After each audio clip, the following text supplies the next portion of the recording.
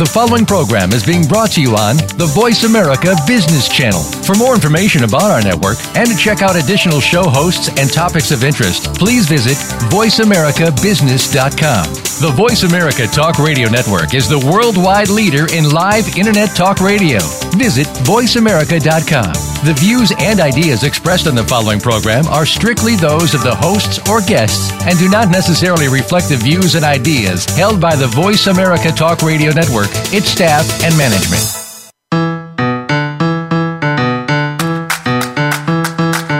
Technology and adjusting values of success and happiness are changing the way we live and work. If you are a homeowner, aspiring homeowner, or business professional, these transitions are affecting your real estate decisions now. Welcome to the Future of Real Estate with Jessica Stoner. Jessica and her guests will key you into the technological evolution and other factors that will affect all aspects of real estate, your home, and community of the future. Now, here is your host, Jessica Stoner. Welcome. I'm glad you could join today. You're listening to the Future of Real Estate. I'm your host, Jessica Stoner. Be sure to be notified of future shows by visiting realestatefuture.ca and click on the Be Notified tile. You can also listen to past shows on the same site. And remember, I'm happy to connect you with a suitable realtor in your area. Again, realestatefuture.ca, just click on the Let Me Help tab. Today, we're talking about urban farming. Urban farming includes everything from full commercial farms in the inner city to people growing their own food in their community gardens, their backyards, their balconies, even in their home. The growing need for people to take back some control over what they consume will affect many homes and neighborhoods in the future. We're just at the beginning now, but food production in and around the home in the neighborhood will become ubiquitous as this need becomes more pronounced. There's more awareness now about the lack of nutrients in the soil in mass farming. But for small farms and gardens, it's the simplest thing to compost and create nutrient-rich soil that in turn creates higher nutrient foods. There's also the desire for families to create a bond and awareness for their kids to the food they eat. Just think about it. How many children in the cities and the suburbs are there out there right now who have never once picked food from the ground or from a bush or from a tree and eaten it? Some of my fondest memories I have as a child is picking snow peas from one of my granny's many, many gardens and eating it right there. I remember picking zucchini and squash and tomatoes and even asparagus with my granny. And I realize now that I was unconsciously garnering an understanding about food and how it grows. The connection with one's food nowadays has, for many, been lost, and it's becoming important for people to reestablish that and introduce it to their children. In addition, there's also the desire to be self-sustainable to some degree and not be totally 100% dependent on others for something as important to us as our food. This is also part of the drive increasing urban food production. Knowing your farmer and how your food was grown is important to many, as is the desire to create less of a carbon footprint on the earth and buying truly local food with little or no transportation requirements. All of these are many factors leading to this movement. And really, who wouldn't want lettuce growing on your rooftop if it's an option? Today, we have two fantastic guests who will share and expand on these thoughts. We have Gwen Shantz from Brooklyn Grange, an inner-city commercial farm in New York City, growing produce on two different building rooftops. Then we'll be chatting with Carmen Lamoureux with Urban Farm Permaculture Project in Calgary, Alberta. Carmen teaches people how to grow their own food in and around their home and their communities. We have Gwen Shantz with Brooklyn Grange with us now. Gwen is a co-founder and the chief operating officer at Brooklyn Grange. This is a renowned urban farm in New York City. She's the head of the company's design and installation division is a licensed general contractor, and has expertise in the design and construction of green roofs, green walls, and other vegetated installations. You can reach Gwen and Brooklyn Grange at brooklyngrangefarm.com. You can reach them on Facebook. The name is Brooklyn Grange, and Instagram as well, also Brooklyn Grange. Gwen, thanks so much for being here to talk with us today. Hello, thanks for having me. Oh, you're very welcome. Can you start us off by giving us an idea of what urban farming is? Sure. Like you said in the introduction, very, very well, the urban farming industry kind of ranges from commercial rooftop farming and ground level commercial urban farms to home gardens, terraces, even community gardens and small plots that you'll see people growing out in front of their homes, or even in tree pits. So it is a really wide-ranging community. The industry that we are really a part of at Brooklyn Grange is the commercial farming world, where we are growing and selling vegetables from our urban farms, just like you would from a farm in a rural area. The only difference is we're located in a city, and in our case, we're located on rooftops. Which has got to be extremely unique, and you seem to be very much on the forefront of urban farming because you don't hear a lot of them. Can you tell us how that works, having a commercial farm on an inner city rooftop building, or building a rooftop of a building? Yes, it is unique for sure, and most people throughout the U.S. and Canada and around the world really have not been to or seen an urban farm or even a rooftop farm yet, but it is a growing field, and I think we'll be seeing more of them in the future. In our case, we use a pretty conventional green roof technology, which basically means we lay down a series of membranes and protective coverings on a roof surface, and then we simply dump soil all over the top of that. So we're covering as much of the roof as possible with soil, and then we lay down irrigation lines, we put in some pathways for walking, and then we grow vegetables. So if you didn't know you were on a roof and you didn't see the skyline or the building below you, you would think you were just on any farm outside of the city. It looks pretty much like any small farm that you've ever been to. There are other ways of growing commercially in New York City and in other cities. Many of the startups now that are working in the urban farming sphere are focusing on hydroponics, which means they're growing without any soil. They use water and nutrients to grow plants in an indoor controlled environment, typically in greenhouses, but sometimes in warehouses or in indoor spaces where they have to use artificial light. So we're pretty unique even within the urban farming world because we're doing commercial large-scale rooftop farming using soil, which is a little bit more in tune with natural systems, composting.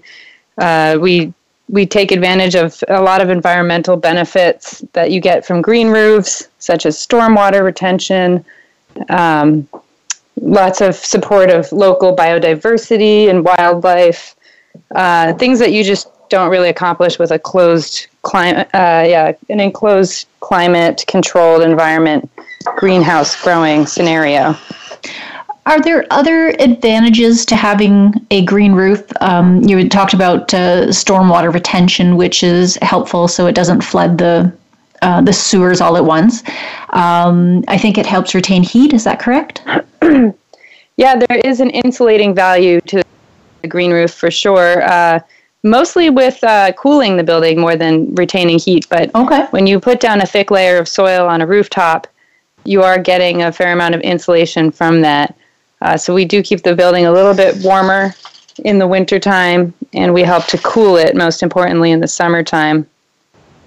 Is there a reason why this isn't done more often? It seems like it would be a benefit to the owner and the residents of the buildings. We are seeing growth in the green roof industry, not so much in rooftop farming yet. There are some limitations when it comes to the structural integrity of the building. So most roofs are not designed for these heavy green roof systems. Most green roofs just grow ornamental plants, and they have a number of environmental benefits. But when you're building a green roof for agricultural use, the soil must be a fair amount deeper than with an ornamental green roof. Right. So our green roofs are pretty heavy, so you have to have the right type of building to support that, or you need to build a new building and or retrofit the roof of an existing building to strengthen it. But we are seeing growth in the green roof sector here in New York and in cities around the world because of those stormwater benefits that you mentioned, as well as the other ecological benefits. I'd say that the urban agriculture component is something that more and more people are exploring, and we should be seeing a lot of growth in the industry over the coming years. But there is a barrier to entry. You need to know what you're doing. You need to know how to grow food. You need sales outlets for that food. And then you need to finance the project. And because agriculture, no matter where you're doing it, in the city or out in the countryside, is a pretty low margin, low profit endeavor, it can be hard to get these projects financed from the outset. Right. So we are seeing growth, but it's slow going, and there are a few businesses, including ours, that have kind of broken into the market, tested out the concepts, and proven them. So now that we've kind of blazed the trail, we are expecting to see more similar projects come online behind us. It seems that there's a lot of potential for growth there, both in sort of the need and the benefits, but also just in the fact that the opportunity is there. I guess it's always been there, but I guess it's just more in people's on people's radar now. Yeah, I think it is. And the people who do find us tend to be really excited and inspired by what we're doing. And they talk about us. So there's a lot of word of mouth. There's some videos online and some traffic to our website, which seems to be growing more and more every year because people see what we're doing and they're really excited by it. And many people, not millions, but dozens, I would say. We're going to head on into a break now. And when we come back, we'll continue chatting with Gwen Shantz of Brooklyn Grange, an urban commercial farm in New York City. I'll be back in a moment. Become our friend on Facebook. Post your thoughts about our shows and network on our timeline. Visit facebook.com/Voice America. Will you be using a real estate agent soon? It is important to work with up-to-date realtors with advanced knowledge of the ever-changing landscape of real estate. Knowing how things work today is no longer enough. To provide you with the most accurate service and advice, your agent needs to know about tomorrow too. Jessica Stoner stays in contact with current, forward-thinking realtors around the world. Visit realestatefuture.ca and Jessica will connect you with a modern, professional realtor in your area. Hire Jessica Stoner as a speaker at your next event. Jessica has unique knowledge of both real estate and future studies. With extensive industry experience and education paired with an unquenchable excitement for all things future, she's well positioned to share an assortment of topics about the future of real estate with your group. Jessica's passion and knowledge in her speaking engagements is apparent and thought-provoking and of great interest to a wide variety of audiences. Visit realestatefuture.ca. Are you finding your frequency? It can be described as that space between failure and success. It's the future of digital media. It's finding your voice. It's engaging topics, content, and ideas. Jeff and Ryan discuss the digital media space and all of its aspects. It's about making the mistakes, taking the chances, summoning the intestinal fortitude to step out of your comfort zone, and discovering what you can accomplish when you decide to try, decide to learn, decide that you have something to say, and find your frequency. Live Fridays at 2 p.m. Pacific Time, 5 p.m. Eastern Time on the Voice America Variety Channel. Follow us on Twitter at VoiceAmericaTRN. Get the lowdown on guests, new shows, and your favorites. That's Voice America TRN.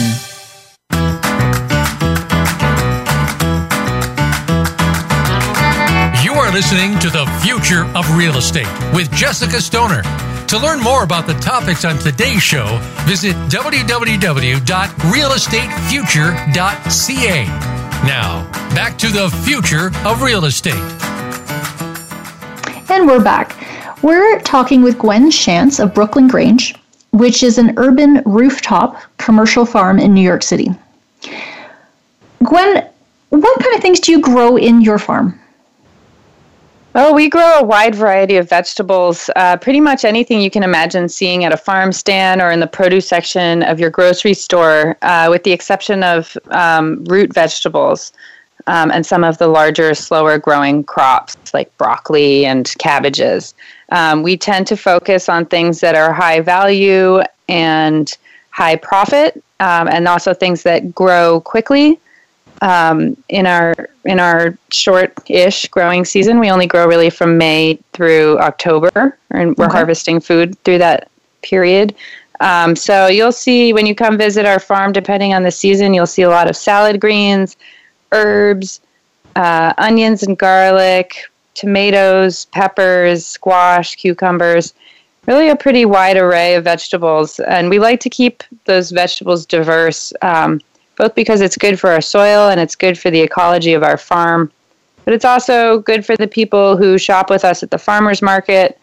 We have a number of chefs that we sell to at restaurants throughout the city, and they get really excited by some of the more diverse and interesting things that we grow. And we'll even have chefs occasionally bring us seeds for specialty crops that they'd like us to grow for them. So we have a really great kind of face-to-face interaction with the end user of our product, who are the people shopping at the farmers market and the chefs at the restaurants, who will give us a lot of feedback, and we'll try to grow things specifically for them whenever possible. Right. Besides the farmers markets, where else do you sell your produce? We sell wholesale to restaurants. I'd say about 75% of our food goes to these wholesale outlets. So it's restaurants, mostly restaurants that focus on local and sustainable foods. And then we have a few smaller grocers that we sell to. And then we have two farm stands and a CSA program. And CSA stands for Community Supported Agriculture. And it basically means that it's a group of members who pay us up front in the spring, and then throughout the growing season, they get a weekly bag of vegetables featuring all of the diverse crops that we grow in season. I had one of those once for a local farm near us, and then they changed their business plan and wasn't doing that anymore, and I miss it desperately. It was so fantastic. The growing movement, I'd say the CSA movement is something that more and more people can access now. Even here in New York City, we have office buildings that will treat their employees to CSAs from farms in the region. So if you are anywhere near a small farm, it's likely that you can access a CSA.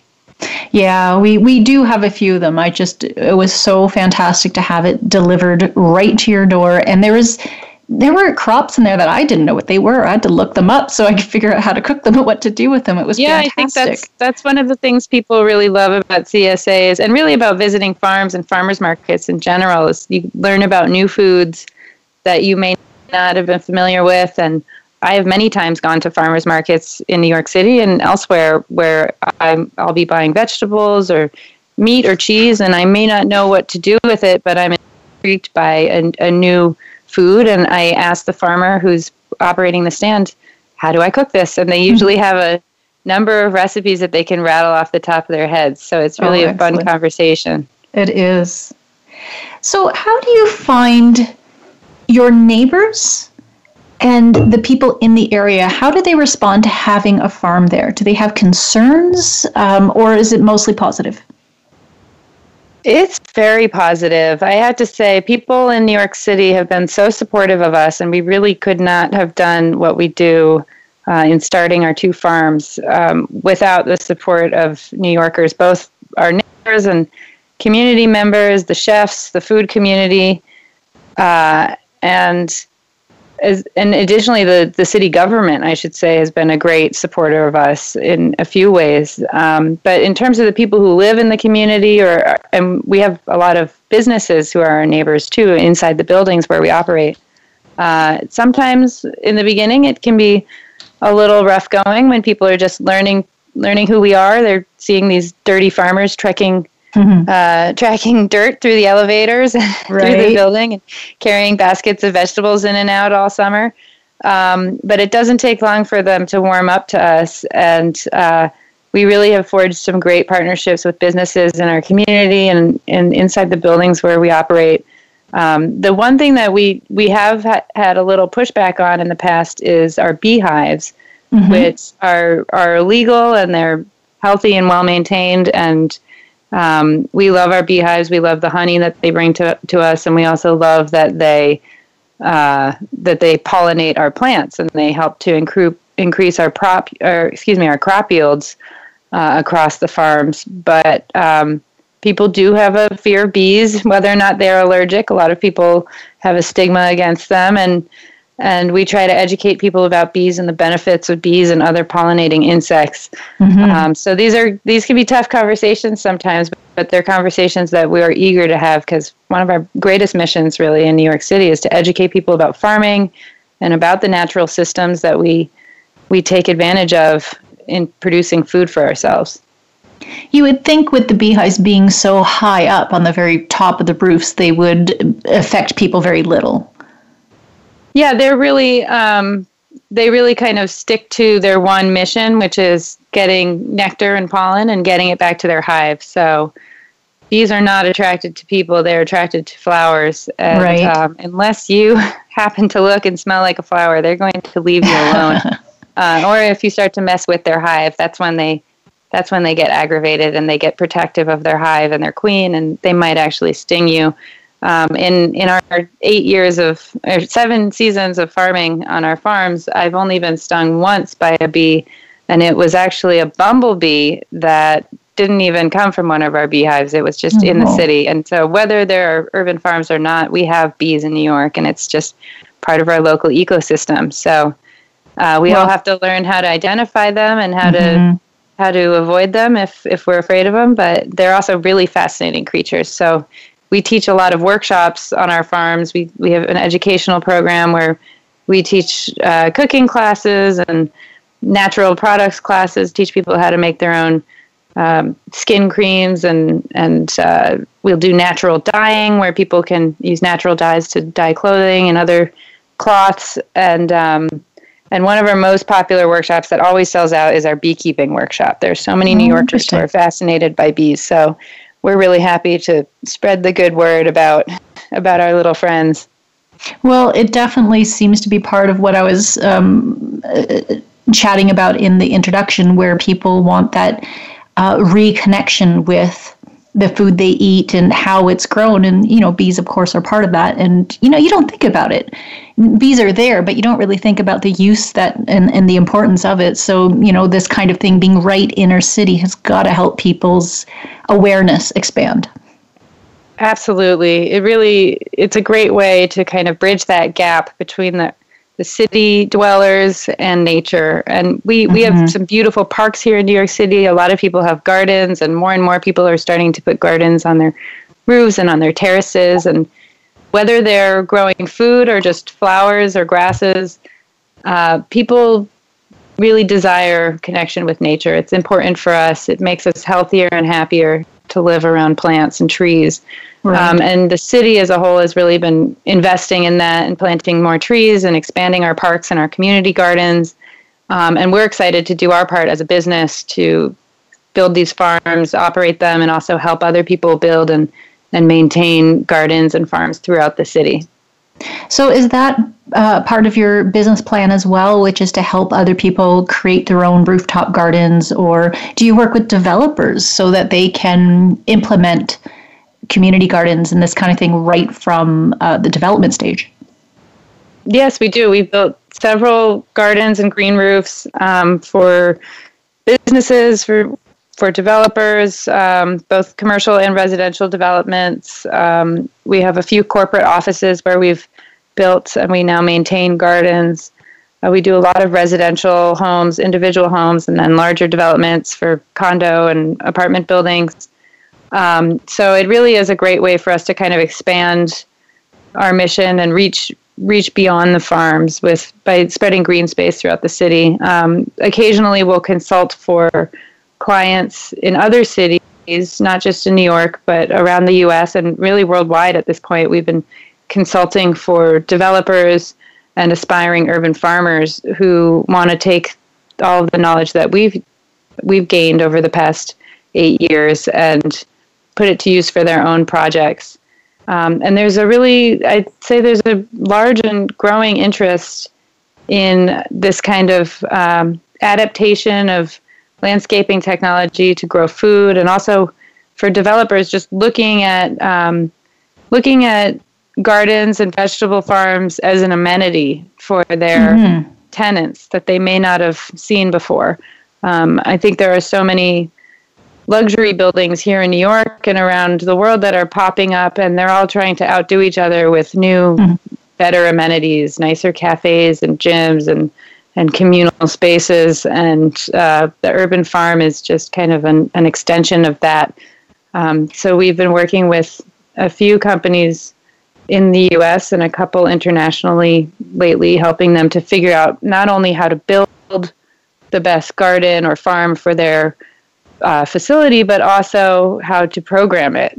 Do they want to set it up as a community garden, or do they want to rent out individual plots to their tenants, or do they just want to bring in an urban farmer to operate the garden or the farm, and then the food from that facility can then be distributed or sold to the people living or working in the building. So there are lots of different opportunities to kind of put these gardens and farms into action in a bunch of different ways.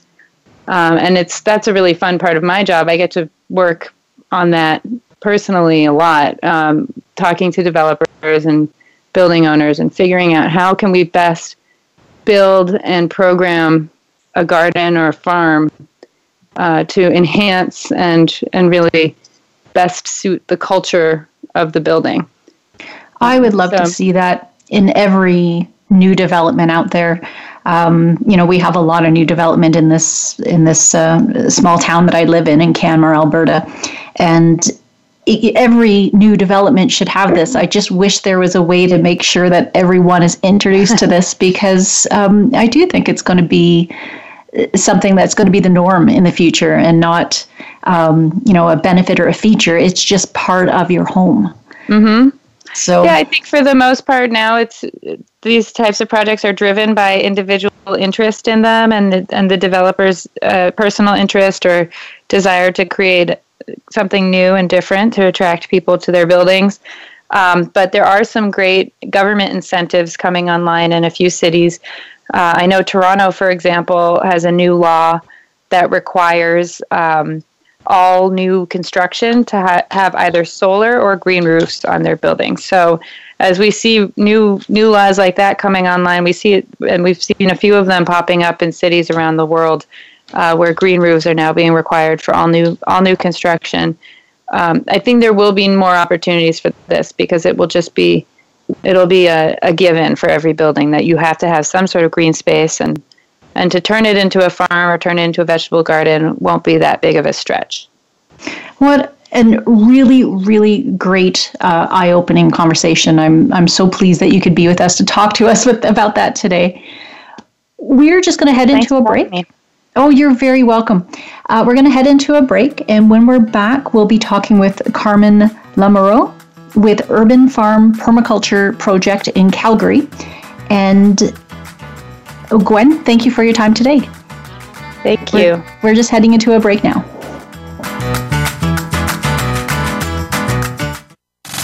Have you friended us on Facebook yet? Why not? Just go to facebook.com/Voice America or search for the keywords Voice America. Once you are part of our Facebook network, you'll receive daily messages about what's happening with our shows, this week's featured guests, and new happenings at the Voice America Talk Radio Network. And you can add your voice to the always active discussions on our timeline. Just go to facebook.com/Voice America or search for Voice America.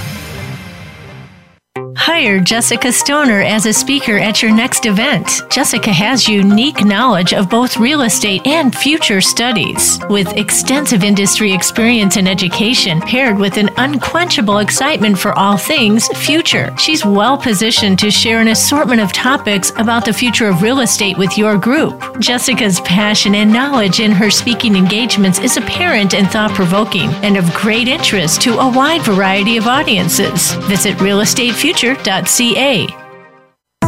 Will you be using a real estate agent soon? It is important to work with up-to-date realtors with advanced knowledge of the ever-changing landscape of real estate. Knowing how things work today is no longer enough. To provide you with the most accurate service and advice, your agent needs to know about tomorrow too. Jessica Stoner stays in contact with current, forward-thinking realtors around the world. Visit realestatefuture.ca and Jessica will connect you with a modern, professional realtor in your area. Have you had a chance to check out Voice America's online magazine and blog, Press Pass? If you love our hosts and shows, check out articles that give an even deeper perspective. Plus topics about health and fitness, movie reviews, philosophy, business tips and tactics, spirituality, positive thought, current events, and even more about your favorite host. It's just a click away at vapresspass.com. That's vapresspass.com. VA Press Pass by Voice America. All access, all the time. Now you don't have to stay linked to your desktop or laptop. Take Voice America on the go and listen anywhere. Get our mobile app for iPhone, BlackBerry, or Android at the Apple iTunes App Store, BlackBerry App World, or Android Market.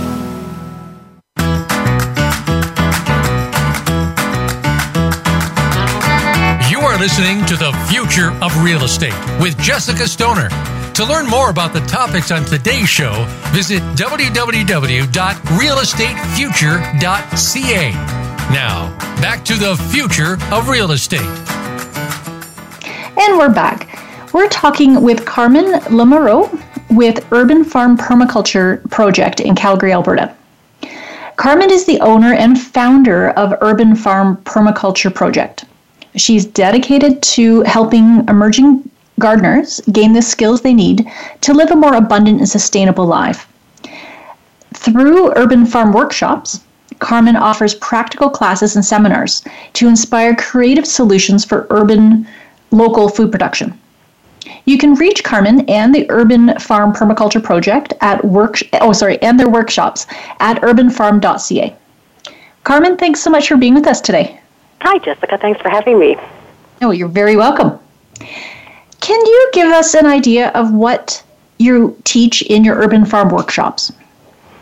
Oh, certainly. Yeah, we've got a huge variety of workshops that are basically all around, how to gain more sustainability in an urban environment. So that goes from, something like, soil health to the basics of urban agriculture, intercropping, crop rotation, mushroom cultivation, composting, absolutely everything you can imagine related to urban agriculture, we offer. So, and we have sort of a team of experts that we bring in to host the workshops as well. So, it's a great variety. We get a lot of different kinds of people with different kinds of needs coming in to basically just reconnect with what it is to grow food in an urban environment.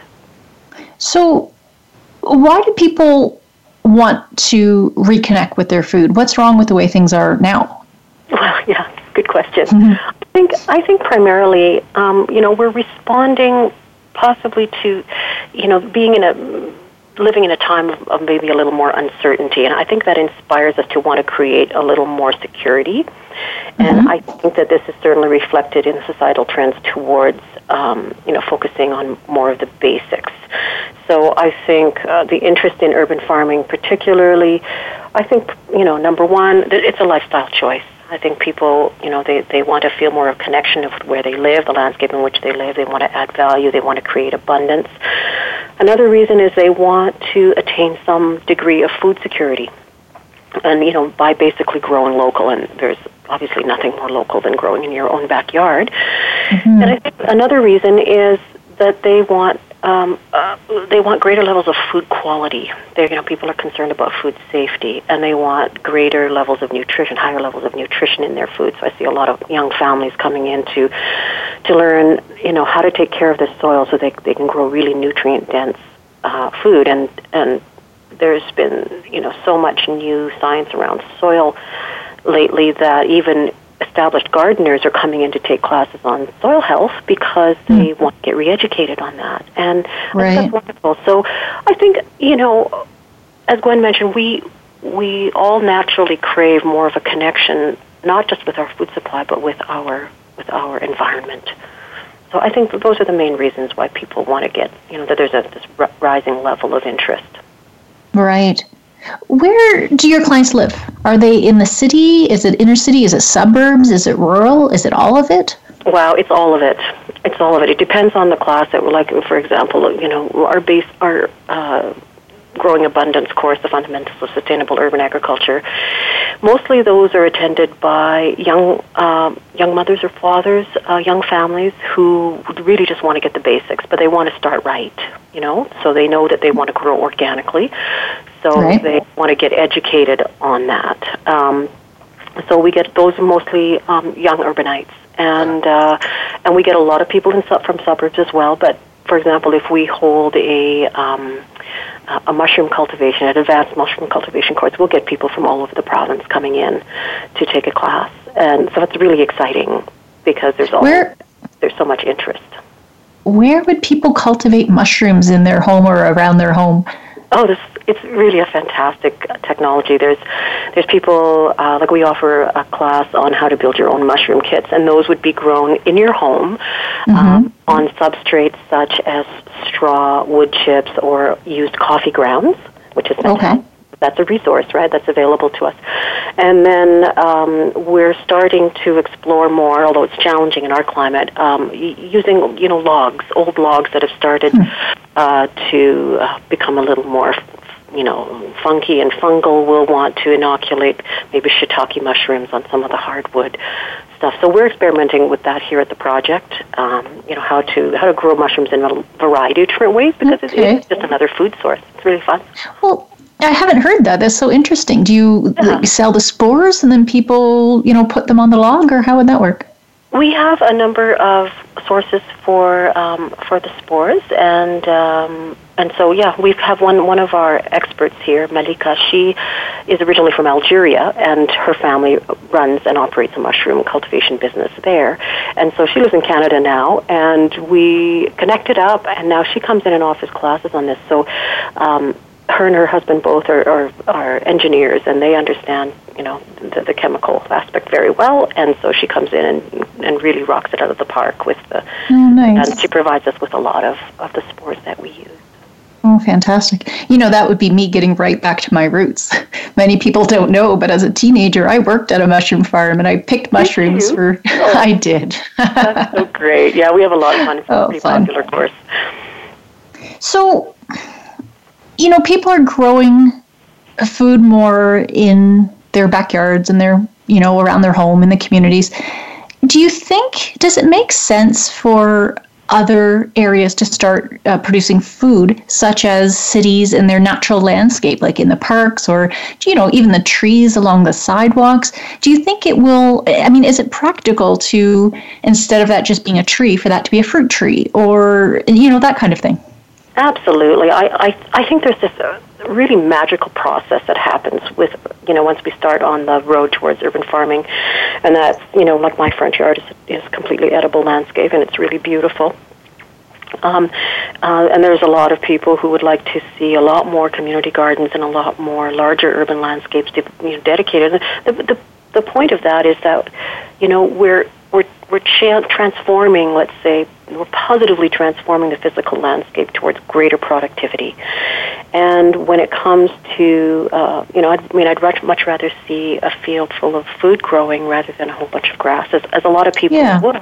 But I think in this case, education is really key. So education is key to making urban agriculture much more mainstream. And I think when people see that urban agriculture, can not only be functional but also really beautiful, and you're actually creating ecosystems. You're not just supporting initial ecosystems, but you're also creating new ecosystems. There's a value inherent in that people might not necessarily understand, but they feel that. And they start to connect more and more. And the more they start connecting, the more they want to be a part of that. And I think it's really about changing mindset, because it's funny, Alberta is largely an agricultural province, and we're surrounded by all of our big cities. Well, our three major big cities are surrounded by agriculture. And yet, even in the city of Calgary, we're really just starting to embrace the concept of urban agriculture and really start it. So I think that's why the education component is so very key. And I think the magic happens in that as we go about transforming the physical landscape towards greater productivity in our yards and in our neighborhoods and our communities, we're also transforming the social landscape as people and communities come together more, through the processes of growing food, and it really strengthens the fabric of community and the city. So, I see that totally making sense. I know we all will benefit from having more connection, not only with our landscape but with one another. And I think that's part of what makes living in a city so awesome. Is there is a ton of community, but there have to be vehicles through which one can access that community. Because we're so busy. Yeah. And so, we had talked a little bit about that last week when we were talking about co-housing and how people kind of need permission to connect. And, you're right. Maybe this is a way for neighbors to be able to connect on a little more of a meaningful level. We're going to head into a break right now. But when we get back, we're going to continue this conversation because it's really quite interesting. We'll be back in just one moment. Think you've seen everything there is to see in online television? Let us surprise you. Visit voiceamerica.tv today for sports, health, business, and more on demand 24/7. Will you be using a real estate agent soon? It is important to work with up-to-date realtors with advanced knowledge of the ever-changing landscape of real estate. Knowing how things work today is no longer enough. To provide you with the most accurate service and advice, your agent needs to know about tomorrow too. Jessica Stoner stays in contact with current, forward-thinking realtors around the world. Visit realestatefuture.ca and Jessica will connect you with a modern, professional realtor in your area. Hire Jessica Stoner as a speaker at your next event. Jessica has unique knowledge of both real estate and future studies. With extensive industry experience and education paired with an unquenchable excitement for all things future, she's well positioned to share an assortment of topics about the future of real estate with your group. Jessica's passion and knowledge in her speaking engagements is apparent and thought-provoking and of great interest to a wide variety of audiences. Visit realestatefuture.ca. We're making it easier to listen to the Voice America Talk Radio Network wherever you go. In addition to listening live, you can check out information about your favorite talk show hosts, discover new talk show personalities, add shows to your list of favorites, and listen to all our show archives on demand. All from your iPhone, BlackBerry, or Android. Download it from the Apple App Store, BlackBerry App World, or Android Market, and get ready to tune in. The Voice America mobile app, powered by Aircast. Think you've seen everything there is to see in online television? Let us surprise you. Visit voiceamerica.tv today for sports, health, business, and more on demand 24/7.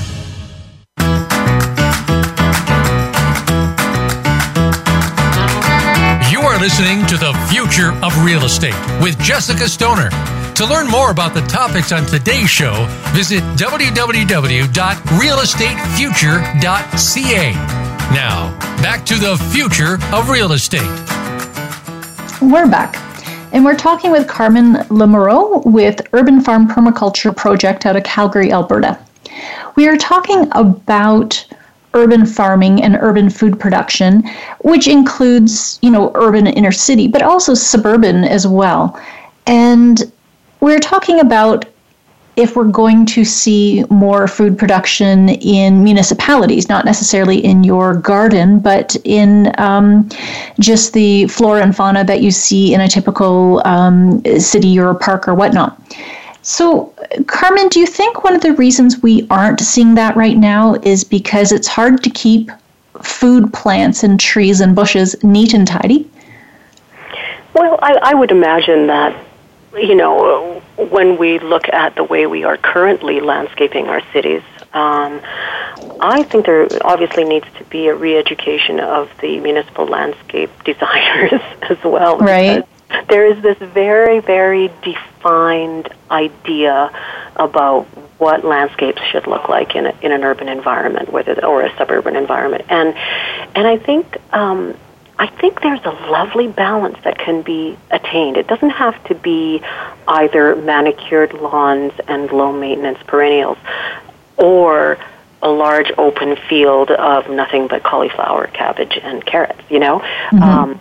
I think that there's a beautiful challenge that we're presented with here, an opportunity to create beautiful hybrid type landscapes that allow for access, allow for green space, and bring people more into food production zones in a way that is really beautiful. And I think that's our goal. At least the way when we do designs for community gardens and homeowners, we always want to incorporate beauty, because we do live in a city. We want to find ways to to make it accessible emotionally also for people, right? So I think that's a key element. And so, I think gardens can be messy. I mean, we've got a lot of soil, and we've got different plants at different levels, and you can have a lot of chaos in that system if it's not managed properly. But there's so many new ways to cut down on work, and the soil will is covered with mulch, and you've got multiple species existing together in a space that they all kind of take care of each other. So, yes, having a garden is a lot of work, but it's minimized with smart strategy. So I think it's just that we're not used to. We're not, we haven't yet redefined what urban landscaping should look like, and I think that's a beautiful challenge that we face. I think people would adapt pretty quickly if we did move that way. As I'd mentioned, I'm in Canmore, Alberta, and this is a small mountain town, and we most people are in this area because they don't want to cut lawns, and it's just not, part of what people want. So we have a lot, even some of the neighborhoods have it written right into the architectural guidelines that it's a natural landscape. So you go up there, there's no yard, there's trees and bushes and rabbits running around, and it's natural, and it's attractive, even though it's in no way manicured. So I think the food production, or not in production, just the food plants, people would adapt to them very quickly, even though it's not manicured. I agree. Yeah. And the interesting thing is that, like I said, food production can be beautiful, and it can be managed in a way that it just, because these are just plants, after all. And so you're kind of, substituting, and especially, we're not going to get into a permaculture conversation here too much today, but when you're using those principles of permaculture, you're creating productive ecosystems, and so those become very beautiful, and again, beauty is in the eye of the beholder, but yes, there would be an adjustment that would have to be made. Do you think, because, we're just kind of exploring, is this going to be something that'll be the norm in the future? And so you have to look at why it might not be. And do you think another reason that it's not the norm right now is that, and maybe not in all areas, but in a lot of areas, it'll attract wildlife, and maybe wildlife you don't necessarily want, such as, again, in my area, bears. Right. Yes, there are definitely challenges in mountain and foothill environments where you do have a lot more zones of interaction, and I think there are strategies for dealing with that in our urban environment. I mean, even where I live in the southwest of the city, we have small herds of deer that come through regularly, and of course lots of rabbits and that sort of thing. But our plant choices for the edible landscape in the front, reflect that reality. So the deer come around, but they're not really super interested in what I've got going on in the front yard. They like to come through because it's a beautiful green space. And there are things that they nibble on, but they're not things that I really mind. And I have, with my permaculture background, I have a lot of strategies that I use to mask the scent of maybe more desirable forage plants for them. So it's really, that's fascinating. Really kind of a game we play with each other, and it's interesting. So I think there are opportunities. I mean, in our city, we don't get a lot of bear activity, although we've got a number of ravines where they we do get black bear sightings coming through, but they don't really come right into our densely populated urban environment. So, there are lots of strategies for deer control, but not so many effective ones for bear. Okay. And I don't think it's a big problem for the majority of urban centers. It was just because it's, something that is relevant in my town. I thought of that. Right. Do you see this being the way of the future? That, we're not going to grow all of our own food in our backyard, but, are we going to have it as the norm that, communities are developed with an urban garden and that's just the norm now? Or people will be having balcony, gardens and pots and that kind of thing as the norm? Oh, I absolutely see us moving in that direction. I don't really think this is just a societal trend per se. I think that it's a lasting trend that's brought about by, we talked about, a number of reasons, but I mean, totally, I definitely see a greater demand for small space, garden information on how to grow small space gardens and balcony gardens, container gardening, rooftop gardenings, vertical growing systems, and I mean more and more. I mean, last year I think the amount of consultations that I did is well over doubled than I did this year than I did last year. So I think people really just want they just want a little more sovereignty over their own food supply mostly because of that uncertainty, not really knowing, what the future holds. People are kind of returning to maybe just having a little more common sense about where their food supply comes from, and understanding that, by taking a little control over that, they're building resilience, and which I think just very common sense. And I also think, I think in the future, developers, they're going to start getting a little more on track with the growing interest in urban farming and understanding the demographic, and start setting aside more and more space for community gardens and also urban farms, and especially when you've got population density. It's not everybody that's going to want to garden, but there will be some, and there will be, as the demand grows, they'll be able to basically use that as a selling point. So I'm not saying that it's going to just because they're doing the right thing for the right reason. Obviously, there's got to be some kind of payback, but I think there's, designing communities that embrace this lifestyle. And that's really what it is, communities that allow for large-scale rainwater harvesting, for maybe, even raising chickens, creating that feeling of abundance, is going to build a much healthier city all the way around. And I think that's key. We're part of an ecosystem, whether we admit it or not, whether we understand it or not. So in other words, what kind of ecosystem do we want to surround ourselves with? And so we've got our population ecosystems, and we've got our social ecosystems, and then we've got our natural ecosystems. And so, embracing all those dimensions of what it is to live in a city, I think is going to become increasingly more important as people want to live just more balanced and whole lives. And so, yeah, I certainly hope that it's going to be, a continuing trend, and because I can't see how I can't see how we can survive without that connection. And also, as far as creating a positive lifestyle for ourselves and our children, it seems like that's the right direction to go in. I think you're right. I have to agree with you. So, Carmen, we're just getting to the end of our time here. But if you are interested in learning more about the Urban Farm Permaculture Project and the workshops that Carmen does, visit urbanfarm.ca, and you can learn more about what she teaches about permaculture and what courses they have that they're offering. Feel free to listen in next week as well. We'll be discussing tiny homes, and it's on Wednesday, 12 noon Pacific time, 3 p.m. Eastern time, and the show, The Future of Real Estate, is every Wednesday at the same time. Carmen, I want to thank you so much for your time today. Thank you, Jessica. You're welcome.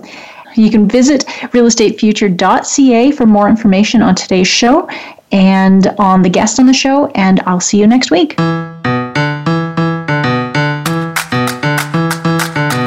We hope you've enjoyed and have been inspired from today's edition of The Future of Real Estate. Be sure to join Jessica Stoner again next Wednesday at 3 p.m. Eastern Time, 12 noon Pacific Time on the Voice America Business Channel. We'll see you here next week.